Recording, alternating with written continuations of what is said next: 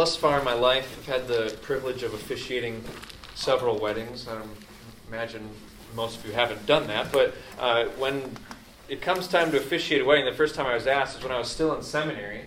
And so since I was still working on getting my degree and I wasn't licensed or ordained or anything as a minister, I had to figure out, can I actually officiate a wedding? Because at some point in the service, you say, by the power vested in me as a minister of the gospel and by the state, I now pronounce you husband and wife. But if I actually don't have the authority to pronounce somebody husband and wife, those words are really meaningless. It's just, they're kind of just said, and it's like, well, that's not actually true. He just said it because he doesn't have the authority to do that. And at the same, in another scenario, I'm also a chaplain with the police department.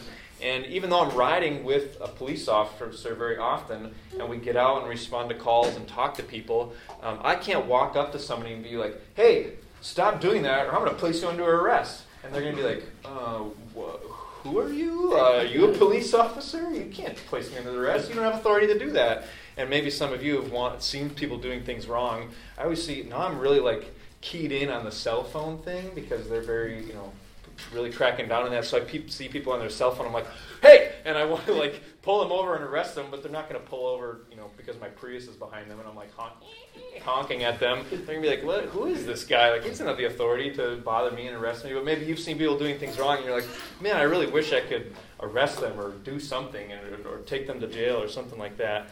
But the principle here is it's because what someone is able to do is determined by who they are.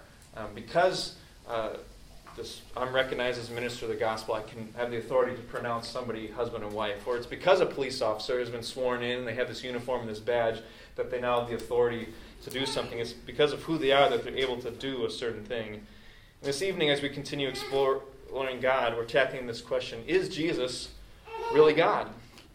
And if you've grown up in church, this can be one of those questions where you know what you're supposed to say when somebody asks that, but maybe you don't really know why you're supposed to say it. And we maybe even could say, well, I know why I would say Jesus is God. I know the verses I would point to or whatever it is. If we don't know, well, why is it important? Maybe we know why we say it, why because there's this verse and that verse, but we don't really know why it's important. Why does it matter? What's at stake if Jesus wasn't really God and if he was just a guy doing all the things he did? And last week I shared a quote by Christian author C.S. Lewis, and he has another great quote that gets at the heart of tonight's question.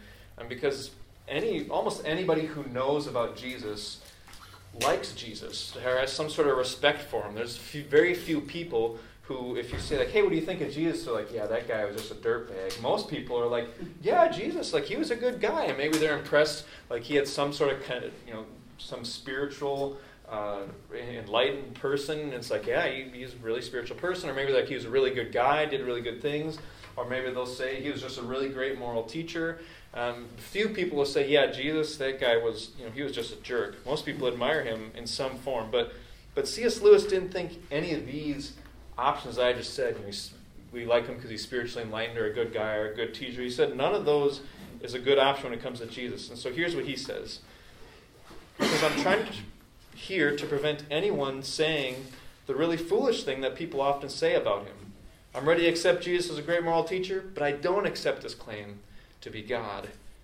That is the one thing we must not say. A man who is merely a man and who said the sort of things that Jesus said would not be a great moral teacher. And then Lewis gives these three options. He says he can either be a liar, a lunatic, or Lord. And Jesus, if you read through the New Testament, if the New Testament's an accurate picture of Jesus, Jesus said some crazy stuff. He made himself equal with God. And he said, I want to be the Savior of all humanity. And so either this guy's a liar, and he's knowingly lying and knowingly deceiving people, or he's a lunatic who's not right in his head. And that's why he's saying this stuff. You guys, it would take quite a bit for me to convince you, hey, guess what? I'm God. Equal authority with God, and I'm going to die a couple years and save you all from your sins. You'd all be like, okay, never coming here again. You're going to think I'm either knowingly lying to you or I'm a lunatic. Something's not right in my head. And if he's not a liar or lunatic, or if he is a liar or a lunatic and he's not really God, then he shouldn't be considered a great moral teacher or a great person, because he's led millions of people to base their lives on the lies of a liar or the ravings of a madman. And so how could you call somebody, if all of us are following him, giving our lives to him, and doing all the things we do in his name, how is that a good person who's either a liar or a lunatic? They're not a good teacher or a good person. But if he wasn't a liar or a lunatic and was telling the truth, then the only option left is that he is Lord of all, and we should fall at his feet and worship him. But today people add a fourth option. They say, well, no, he wasn't a liar or a lunatic, but he was a legend. He's not Lord, he's a legend. And they claim, well, he never existed, he's just kind of this legend that came up out of, I don't know, people's imagination or some thing getting out of hand. Or the original Jesus didn't make all these crazy claims. He didn't say, I'm equal with God. He didn't say, I'm the Savior of the world. He didn't do all the miracles and stuff. He was just this ordinary guy. Maybe he was a really good teacher, and he was kind of an extraordinary guy too. But all that stuff that we read in the Bible, that's become the stuff of legend. It all got exaggerated and embellished and told over and over again until he became this Jesus that now we all worship as a God. So some people say that. And actually next week, when we talk about is the Bible reliable, we'll get into that. Like, is what we have in the Bible just the stuff, people got really excited about this ordinary guy who was a good teacher, and they made him into God. So we'll talk about that next week.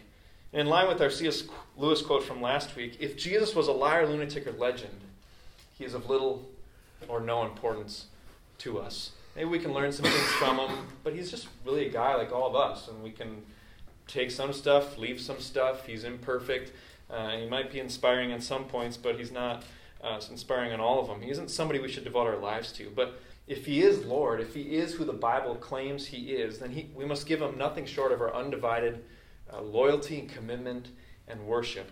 But what he cannot be is moderately important to us. If he is who he said he is, we can't just be medium about him. It's like all in, or we have to just reject who he is. And so as we consider this question about whether Jesus is really God, we're going to consider it from the stance of authority. What someone is able to do is determined by who they are. Like we said, I can pronounce somebody husband and wife because a minister of the gospel. A police officer can arrest somebody because they're a police officer, but the rest of us can't do that. And there are many things that Jesus did, which are things that only God can do, actions that only God can do. And so we could go to a bunch of passages. Here's this passage where Jesus is taking a title of God that only applies to God. Here's this passage where Jesus is doing something only God can do. But we're going to focus on one element that's at the center of the gospel, the center of the Christian message, and it's forgiveness. Jesus gave forgiveness to people, not just like on a human level, but he pronounced God's forgiveness on people. And this is one of the most beautiful parts of the Christian message, and at the center of it. And when Jesus' disciples in the book of Acts start telling people about Jesus, they're saying, he died for the forgiveness of your sins. And that was like the central part of all of it. And it's when we understand that we're able to see that Jesus really was God. And so here's our big idea for this evening. God forgives us by taking our place. If you like writing things down, it's our big idea. God forgives us by taking our place. God forgives us by taking our place. And we're going to look at two passages of Scripture for this evening. And the first is Mark chapter 2, verses 1 through 12 that we already read. So it's on page 837 if you want to flip there. And our big idea, God forgives us by taking our place. First place we're going to look is Mark chapter 2, verses 1 through 12, page 837 in the Bibles that we use here that are sitting on the back table. And in Mark chapter 2, so we saw Jesus is teaching this group of people in a house, and it's quite crowded. And these group of guys want their friend to get healed. He's paralyzed, and so they want to get him close to Jesus. Jesus has made a name for himself, healing people. Like, we want to get him close to this guy, but the house is too crowded. They can't get him in. So they start removing the tiles on the roof, and they lower him down for him to get healed. And their desires for healing, but they get more than they bargained for. So start at verse 5 in Mark chapter 2. It says, when Jesus saw their faith, he said to the paralytic, "Son, your sins are forgiven." Now some of the scribes are sitting there questioning in their hearts, "Why does this man speak like that? He is blaspheming. Who can forgive sins but God alone?" And they're exactly right. God alone can forgive sins against him. In order to understand this scene, we need to look at the flow of the entire story of the Bible. And the Bible is if you wanted to sum it up in one way, you could say the whole Bible is about God trying to restore the broken relationship between him and humanity. At the beginning, he created us to be in a relationship with him. That gets broken in chapter 3, and then the whole rest of the whole Bible is about God trying to restore that relationship, working to bring restoration between us and him. How do you repair a broken relationship? A broken relationship, as we saw in our first scripture reading, the word is reconciliation. Two people need to be reconciled, and reconciliation happens through forgiveness. In our relationship with God, the only one who needs forgiveness is us. God doesn't need forgiveness. He hasn't wronged us. We've wronged him because we said, I want to run life my own way. I don't want to do what you have to say. I want to do the things that I want to do. I want to fulfill my desires and not yours. And so we're the ones that have broken this relationship. And that, wanting to live without him and do things our own way, that's what the Bible calls sin. And if you want forgiveness of your sins against God, you need to get it from God, and you need to do it his way. Forgiveness has to come from the person who has been wronged. I can't grant Brian forgiveness for hurting Laurel. If Brian comes to me and he's like, hey, I hurt Laurel, can you give me forgiveness? No, I can't. You have to ask her for forgiveness. So you can only get forgiveness from the person whom you have wronged. And it can only be granted by the offended party. But Jesus came. Before Jesus came, God made it clear the cost of sin is death and condemnation and exile and separation from him and curse. And he made it clear to the first humans, Adam and Eve, that if you do this, this is what's going to happen. And he made it clear throughout the whole rest of the Bible, if you sin, this is what's going to happen. Separation, condemnation, death, curse, exile. And God has made it equally clear that if we don't want to die, if we don't want to be condemned, if we don't want to be cursed, if we don't want to be separated from him, we need forgiveness. We need forgiveness for the sins we've committed, the wrongs we have done, and the wrongs and the good that we have left undone. But forgiveness always comes at a cost. And if you look in the Old Testament, this is where the sacrificial system comes into play, and that might have been a part of the Bible you've read before and be like, what is up with all these animals getting killed and sacrificed? This is very odd. But it had a huge teaching lesson for the people of Israel, God's people. It taught them forgiveness requires sacrifice. Because every time when they sinned, they would have to come to the temple where God's presence was. They'd have to bring an animal to the priest that was spotless, without blemish, and which symbolized innocence and having done nothing wrong. And they'd bring it to the priest, and they put their hand on its head, and that was symbolizing of this animal is taking upon itself my guilt, my sin, what I deserve, and then the animal will be killed. And so it took on my sin, my guilt, and now it got the consequence I deserve for those things. And it would die in their place. The one who committed the wrong deserved the death, but God accepted the animal's death in their place. And the message was clear. The cost of sin is death. If you want to live instead of die, you need forgiveness, and forgiveness requires that something else dies in your place.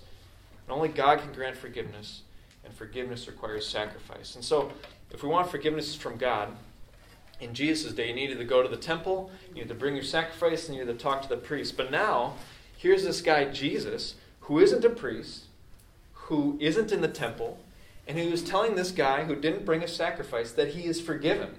And so he's outside of all the normal things. And by the way, it's not just that these guys are like, hey man, like loosen up, Jesus. Like or it's not like we should say to them, loosen up, guys. Let Jesus forgive people if he wants to forgive people. It's like, no, God's the one who told us how this forgiveness thing works. And now Jesus is the one stepping outside of that. And so they're right to be like, only God can forgive sins. What are you doing? You can't be just telling people they're forgiven of their sins.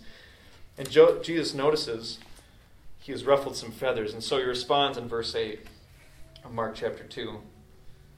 And immediately Jesus, perceiving in his spirit that they thus questioned within themselves, said to them, why do you question these things in your hearts? Which is easier, to say to the paralytic, your sins are forgiven? Or to say, rise, take up your bed and walk? But that you may know that the Son of Man has authority on earth to forgive sins. He said to the paralytic, I say to you, rise, pick up your bed and go home. And he rose and immediately picked up his bed and went out before them all, so that they were all amazed and glorified God, saying, we never saw anything like this. And Jesus recognizes that, well, of course, it's pretty easy for me to say your sins are forgiven. But what is there proof? What proof is there that his sins really are forgiven? Like, I can say that to any of you, and I can say we can say anything to anybody, but it doesn't prove that it's actually a reality. And so he's like, okay, I get it.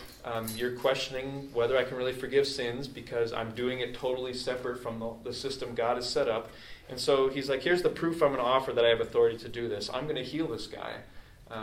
Your sins are forgiven. It sounds like the words of a liar or a lunatic. What would prove that I actually have authority to this, that I'm Lord? I'm going to heal this guy of his paralysis. And so he heals him, and all the people are amazed. And the title Jesus uses for himself is Son of Man, which is a figure from the book of Daniel in the Old Testament. And it's this figure, the Son of Man is a figure who is a human being who shares God's divine authority. Son of Man is a human being who shares God's divine authority. And Jesus is saying, so you can see that the Son of Man has authority to forgive sins. And he's saying, I'm that human being who shares God's divine authority. Only God can grant forgiveness. And Jesus claims to be God by granting it. But it always comes, as we said, with a sacrifice. Always is a sacrifice.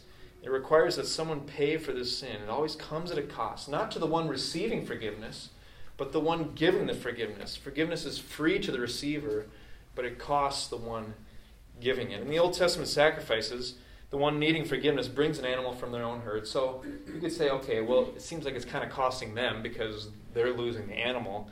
But really, who's paying the most in this situation when somebody brings an animal to be sacrificed? The animal's paying the most because the animal's paying with its life.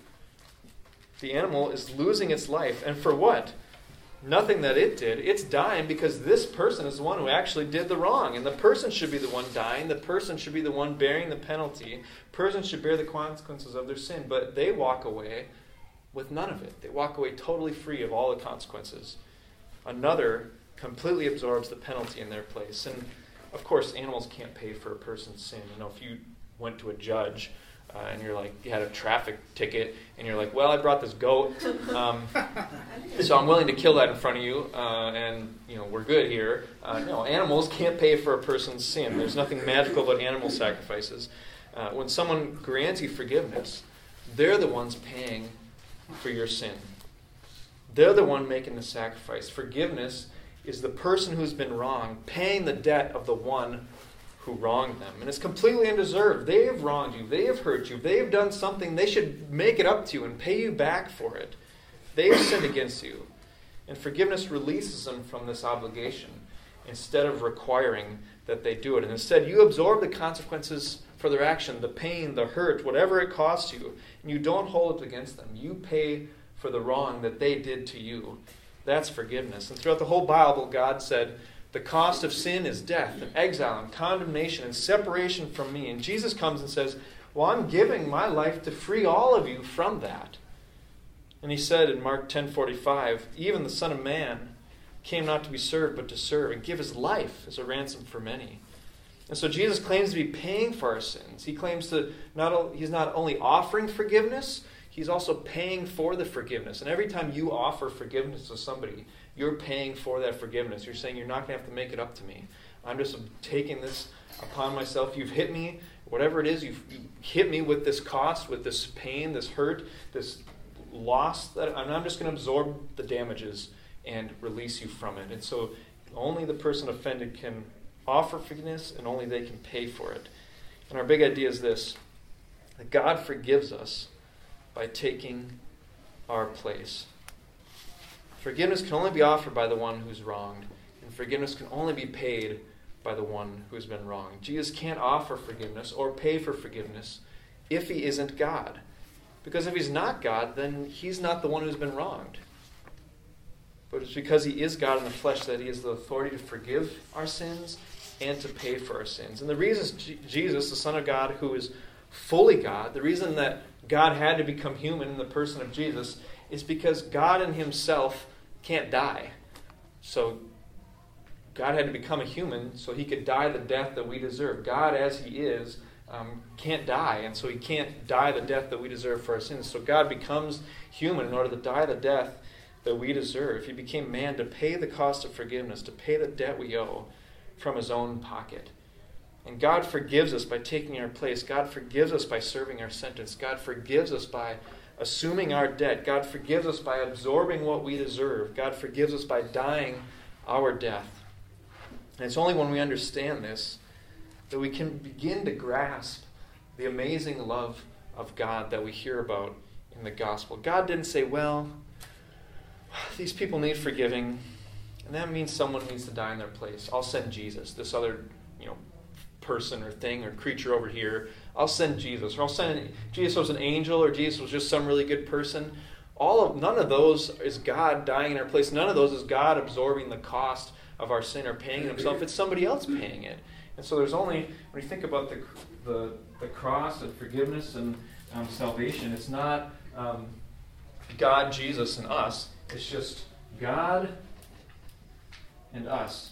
And our God is a 3-in-1, Father, Son, and Spirit. And so that's why the Father can continue to be in control of the universe while he sends the Son to become flesh and become a human. And it's not God, and then God sends Jesus and puts our punishment on Jesus. No, it's just, this is the relationship that needs to be broken, God and us. And the only way it can be unbroken, the only way it can be fixed, is if God himself takes upon himself the damages that we've done to it, and God fulfills the demands of his own justice. So God says, not, I'll send Jesus, to die in their place. No, God comes, becomes flesh, and he says, these people need forgiving. I will die in their place.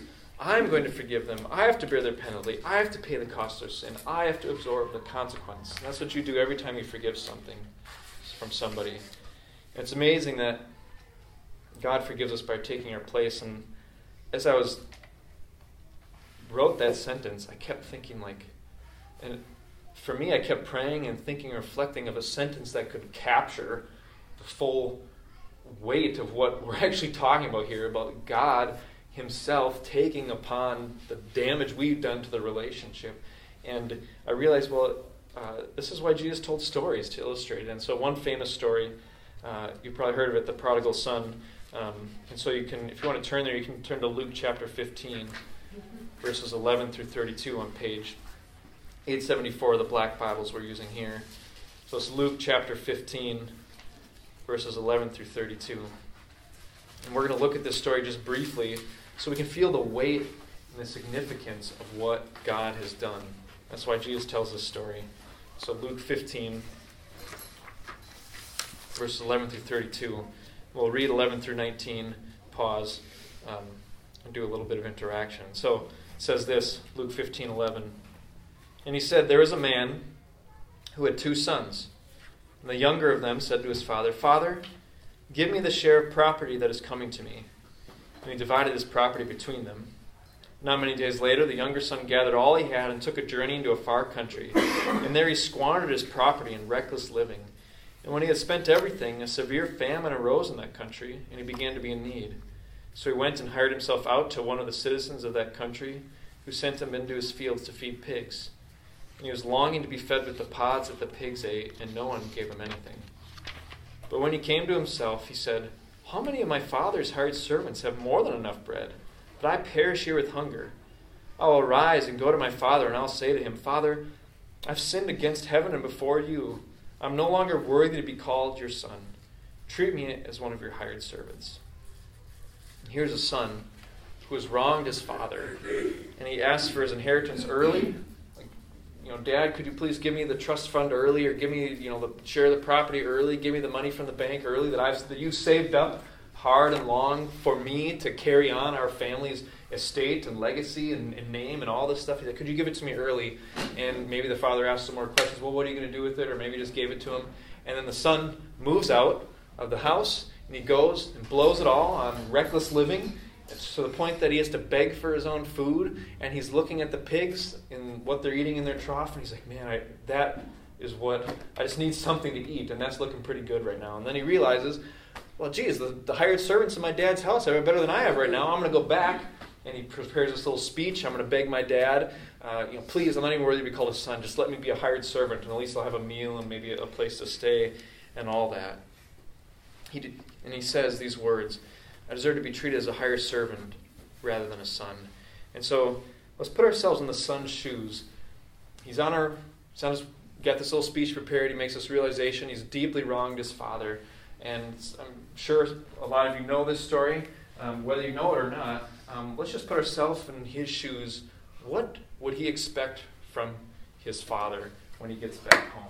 We'll put it up on the board here. What was that? Forgiveness? Forgiveness. Well, what would you, if there was no grace or no forgiveness, and we just imagine like a dad, like his son just blew everything, all the money, what would you be expecting? And what would you be feeling if you weren't a good, godly person? Judgment or condemnation. Judgment or condemnation? I told you so. Told you so, yeah. Maybe you gave him a little speech. Punishment. Can't even keep up. Rejection. Okay, wait. Judgment. More. Condemnation. Did I hear guilty? Of course, all these are really long words too. What was the, did I miss? Punishment. Punishment? Who said things that I missed? I told you so. I told you so. I think somebody said rejection too. Oh, that's nice. Or told. Told you so. Rejection. We'll just leave it at that. That's a good list. That seems about right. Might be what I would be tempted to do. But let's continue in verse 20. It says, "And he arose, came to his father, but while he was still a long way off, his father saw him, felt compassion, and ran and embraced him and kissed him. And the father isn't sitting on the porch with his arms crossed, and he sees the son coming. This ought to be good. Can't you imagine him just being like, wow, there he is. Can you believe the nerve that he would actually show his face back here? This ought to be good. What explanation does he have? But seeing his son returning to him, compassion wells up in him, and he runs out to meet him, wraps his arms around him, and just showers him with all this affection. And the son gets his prepared speech out in verse 21. I don't know. Just wait a second, Dad. I have something to say. The son said to him, verse 21, "Father, I've sinned against heaven and before you, and I'm no longer worthy to be called your son." And his father doesn't even respond to that. Doesn't even acknowledge that he says it. Verse 22 says, "But the father said to his servants, 'Bring quickly the best robe and put it on him, and put a ring on his hand and shoes on his feet. Then bring the fattened calf and kill it, and let us eat and celebrate. For this my son was dead and is alive again. He was lost and is found.' And they began to celebrate." And he's so excited that his son is home. He's come back. I had lost him. He was dead, and now he's come back to me. And he doesn't even care about all the stuff that his son did. And he just showers over him with all this love and affection. He doesn't rub his nose in it. He doesn't condemn him. Doesn't shame him. Doesn't do the things we might be tempted to do. And he doesn't even do what the son asks. He's like, "Father," how many of us feel like that towards God? "Father, I'm not even worthy to be called your son. Please just, servant is good enough." Servant's a dignified thing, because servant of King Jesus means you're loved sacrificially. But it's like, I can't even call you Father. I can't even call myself your son or your daughter or your child, because I don't even deserve it. And so how do you think the son felt to be treated this way that he was treated? What would you feel? Surprised? Surprised? Relief. Relief? Rejoice? Joy? Unworthy? What was that? Unworthy? Unworthy? Yeah, he knows what he deserves, right? Anything else?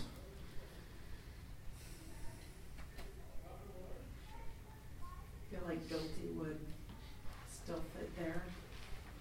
He might be like, "Well, I don't deserve this. I feel guilty that you're doing all this stuff for me." So we could say that. We can talk about getting rid of that feeling. Guilty, but that might be connected with this, undeserving.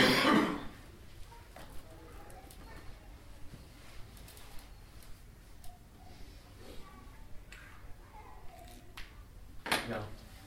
Surprise, relief, rejoicing or joy, worthy, undeserving. We might feel guilt, but which we don't need to feel, because God gives it to us freely. But we can feel it.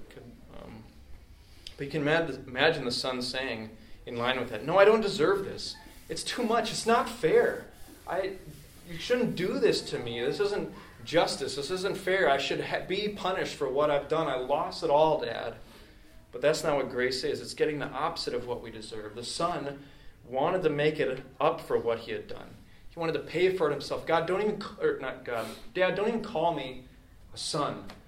That's not what I deserve. I deserve to be just called a hired servant. He wants to make up for it. He wants to pay for it himself. But instead he gets something better. He gets forgiveness. And forgiveness not being saying to his son, well, you're forgiven for the wrong you've done, and then treating him as a hired servant. That's not forgiveness. Forgiveness means our wrongs aren't held against us, they don't come between us, and they won't come up again. If you like writing things down, I don't know if that'd be helpful to you, but if it is, forgiveness means our wrongs aren't held against us, they don't come up between us, and they won't come up again. Forgiveness means our wrongs aren't held against us, they don't come between us, and won't come up again. There's no condemnation, no separation, no record that there ever was anything to be condemned for. We're treated as if it never happened. And that's what restores the relationship. It gets restored. It doesn't mean, okay, we're going to be in a relationship now, and I'm going to kind of let that go, but I'm going to bring it up other times, or I'm going to still treat you a little differently because of it. No, this relationship restored means you're treated as if it never happened. And this whole story is designed to show us the grace of God. And the grace of God, like we said, is shocking and surprising and overwhelming in its generosity. It seems that God overdoes it. You're just too generous. This is just too much, God. And it's not just that we don't receive the punishment we deserve. It's that God pours blessings on us that are the exact opposite of what we deserve. Because he's not just like, okay, you can come back and things go back to normal. He's like, let's throw a party. I'm going to kill the best calf I have. We're going to throw a party. The son has already cost him so much, and now he's like, I don't care if you cost me more. I'm going to throw this party from my own pocket for you. And the father doesn't just say, okay, I won't punish you. He runs out to him and showers him with love and affection, embraces him, and throws the best party you can for him. And if I was thinking of this, I don't even know if I can fully say I believe it because it's so hard, but if you don't think Christianity sounds too good to be true, then you don't yet understand it. If it doesn't sound too good to be true, then you don't yet understand it, or at least not fully. And I was thinking to myself this week, like, man, do I think God's forgiveness sounds too good to be true? And sometimes I do. And sometimes it's just not hitting me very much. And so for this son, it's like, wouldn't this is what I deserve? And he not only doesn't get this, but he gets all the things that his dad gives him. You have forgiveness, and I don't even care about you saying how you're going to make it up to me. I'm just going to treat you as if it never even happened. And if we don't think it sounds too good to be true, then we don't yet understand it. But if we continued on in the story, if we read the rest of it, we would see that the older brother, who remained home the whole time, he's kind of sitting out, I don't know, on a hill or something, watching the party, and he comes in, and he's like, what's up with this party? And one of the servants is like, oh, your younger brother has returned home, and your dad, killed the fattened calf, which is like, this is like the best calf we have. Sort of like, I don't know, some sort of old aged wine. You're like, take it out for a special occasion. It's like, this is like the best I have, and I'm going to use it up on him. It's like 1 year, it's 100 years, whatever. I don't know how wine works, but you know what I mean. It's like the best thing he's got. Like, what's the best thing I can use up right now to celebrate my son returning home? And then his brother is like, well, he's kind of sitting out there stinking and grumping about it, and his dad comes out, come into the party. And he's like, no, I've served you all these years. I've been fully obedient.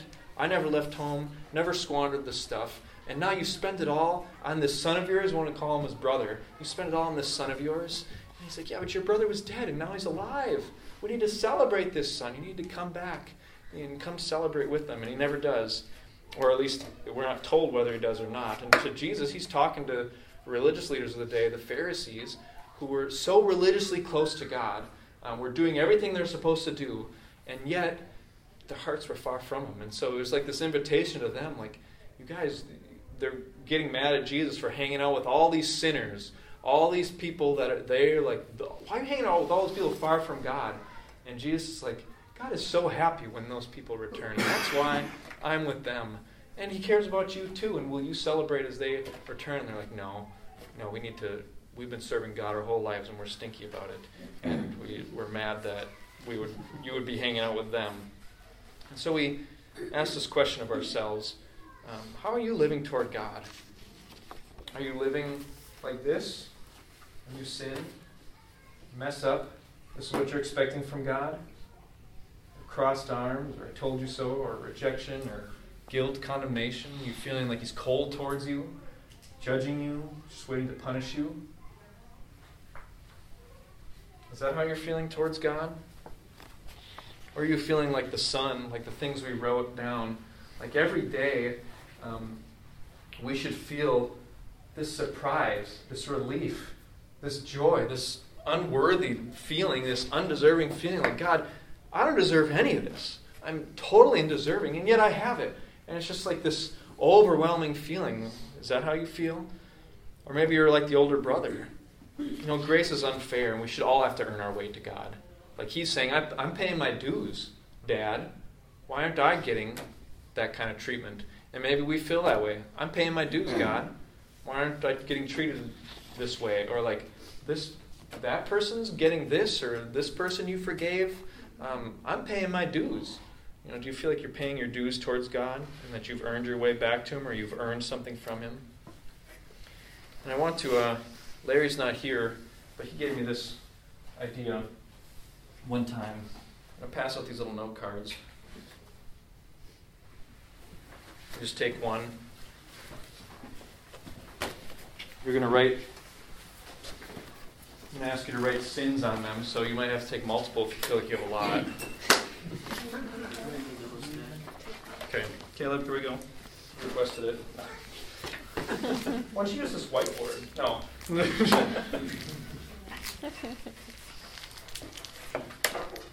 If you have a pen, if you don't have a pen, grab a pen. Oh, we're out of pens. I have a pencil in my pocket. Are we writing? You can write multiple if you need a second for an addendum.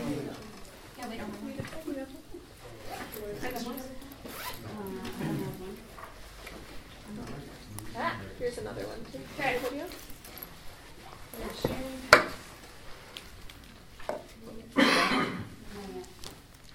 Does Dolores need it? I'm saying, you guys are good. I'm saying this assuming most, if not all of you, are Christians, and so what we're about to do is for Christians. Write down every sin for which God is going to hold you accountable when you meet Him. How many should you write down? All? All sins. 0. 0. 0. Man, I already wrote down 2.